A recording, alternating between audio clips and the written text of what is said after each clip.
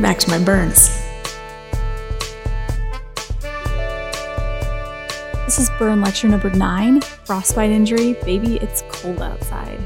So one of the best parts to living in Colorado is that we have generally beautiful weather, but it definitely can get cold, and people here love their outdoors. So this is an injury that we see quite frequently, especially in the winter type months, any kind of cold injury. So we're going to start with a little bit of a clinical case.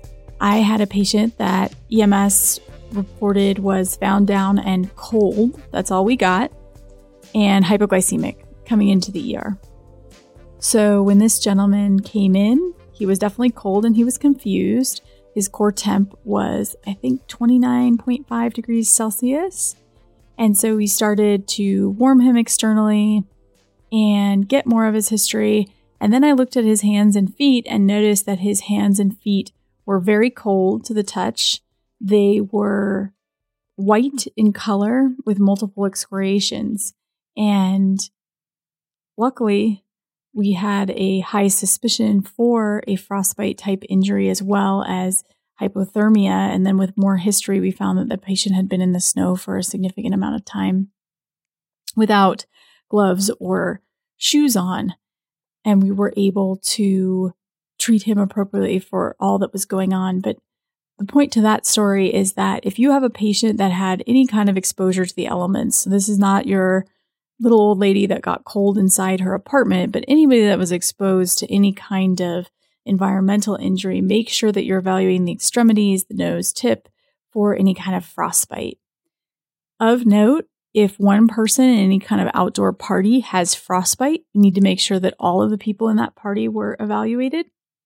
How are you going to recognize frostbite? So early recognition is key to this. And each person's going to have a little bit different symptoms. Paresthesias are very common. This can move to actual numbness.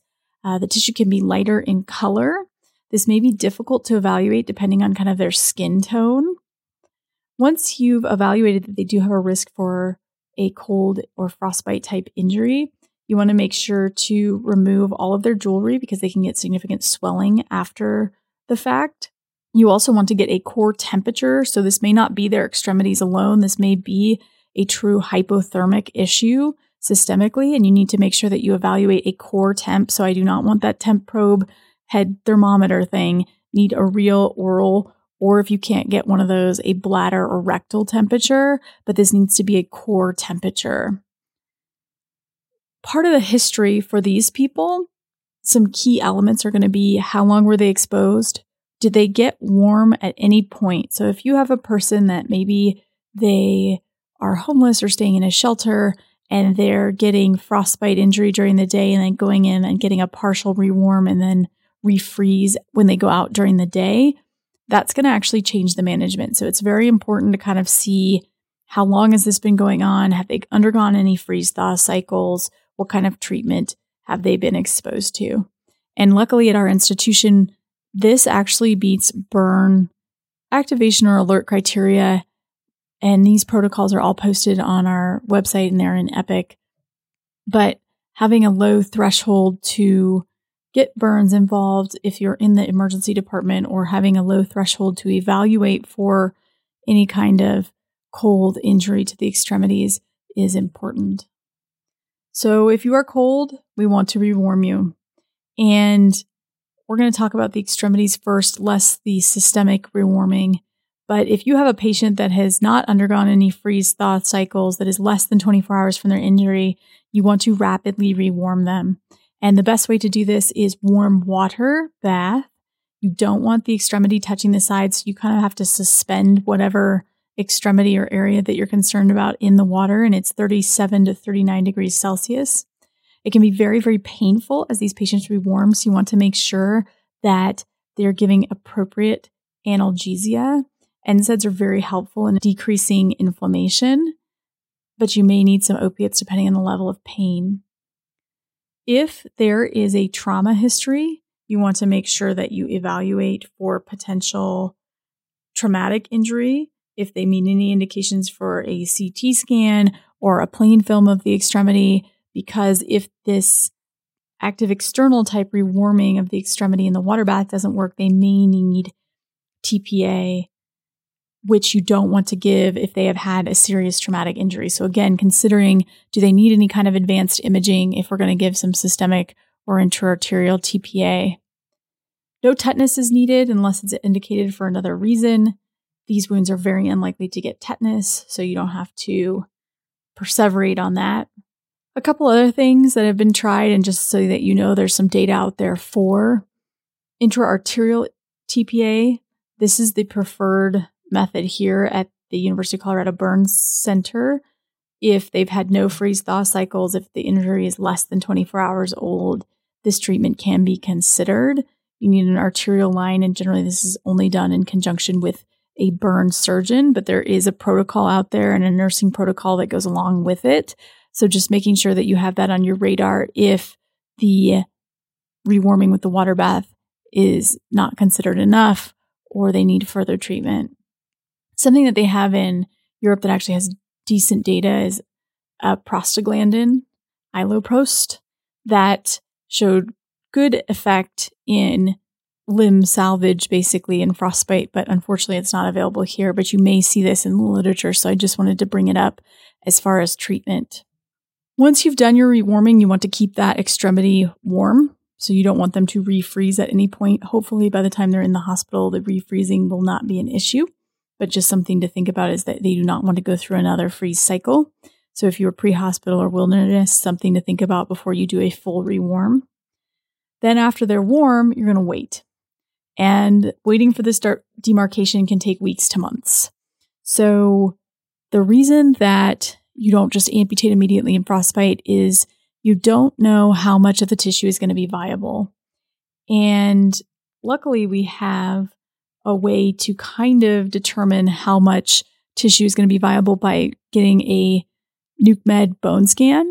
So our patients here at the Burns Center will get, usually within 24 hours, they're not done on the weekends, a bone scan with nuke med to see if any of their extremity is salvageable, or if they have no tracer uptake in the bone, it's highly likely that they're going to need an amputation to that point because they have significant amount of tissue damage. In general, for these wounds, we apply iodoform gauze to the dry type gangrene. Most of these dry areas will auto-amputate if left long enough. The risk of having these open injuries or these frostbite type injuries is if it turns into a wet gangrene, and you can see this. Dry gangrene looks like the extremity is black. It doesn't stink. It is, again, dry to sight, versus wet gangrene that's mushy, it's stinky, and it may have some drainage. That is more of a problem, and amputation needs to be considered earlier, as well as antibiotics. I have also had experience where a lot of these wet gangrene people can get systemically bacteremic. So I tend to get blood cultures on these patients if they're starting to show any signs of getting sick. So any sepsis type criteria, any systemic illness or fevers, I definitely have a very low threshold to get blood cultures because you have a great entry point with wet gangrene.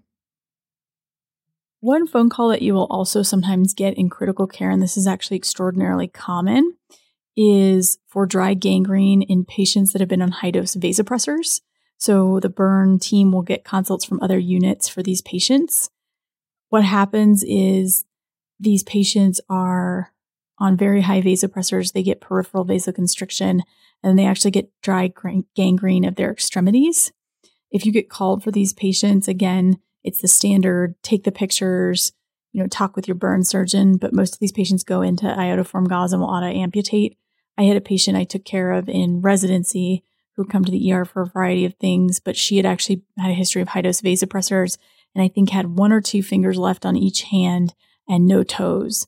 All of her digits had auto-amputated after being exposed to high-dose pressors. So this is not an uncommon thing to see in the ICU, and you may get called about some of these other ICU patients. So just having a general knowledge, do not try to amputate early unless it's actively infected or a wet gangrene type situation.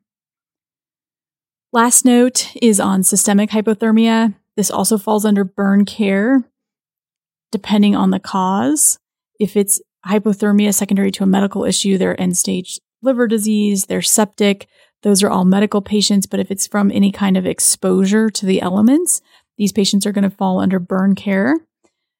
You want to warm them as soon as possible using blankets, what we call French fry or external warming lights, bear huggers, which is forced air heating. I like to put a temp sensing Foley in a lot of these patients because it gives you a good idea how fast they're warming. You want to make sure to give them warm fluids. And again, in our facility, we have them located in all of our blanket warmers. On the top shelf is the warm fluid area. So you want to make sure your patient's fluids are getting warmed. And then if this doesn't work, then you can go to other internal warming type techniques, chest tubes with warm saline, bladder irrigation, pulmonary lavage, and then lastly, ECMO, which has been described for patients that are less than 28 degrees, young, healthy patients that have a good chance of recovery. Those would be good candidates for potential ECMO and hypothermia. So just to kind of cover what we've talked about here is cold, especially extremity injuries, are something that is fairly common. You want to make sure that they have not undergone multiple freeze thaw cycles. The wound is less than 24 hours old if you're going to do active warm water rewarming. If their injury is older than that, it's gentle, gradual rewarming. Again, making sure that you don't get any refreeze cycles. You want to wait for demarcation. Again, this can take weeks to months. Applying iodoform gauze to the extremity. If there's any kind of infection or any kind of gangrene, wet gangrene type symptoms, you're going to want to talk to your burn surgeons about potential earlier amputation and antibiotics.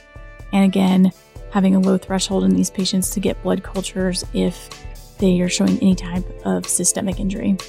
So that was lecture number 9, Baby It's Cold Outside, Hypothermia. Thank you for joining.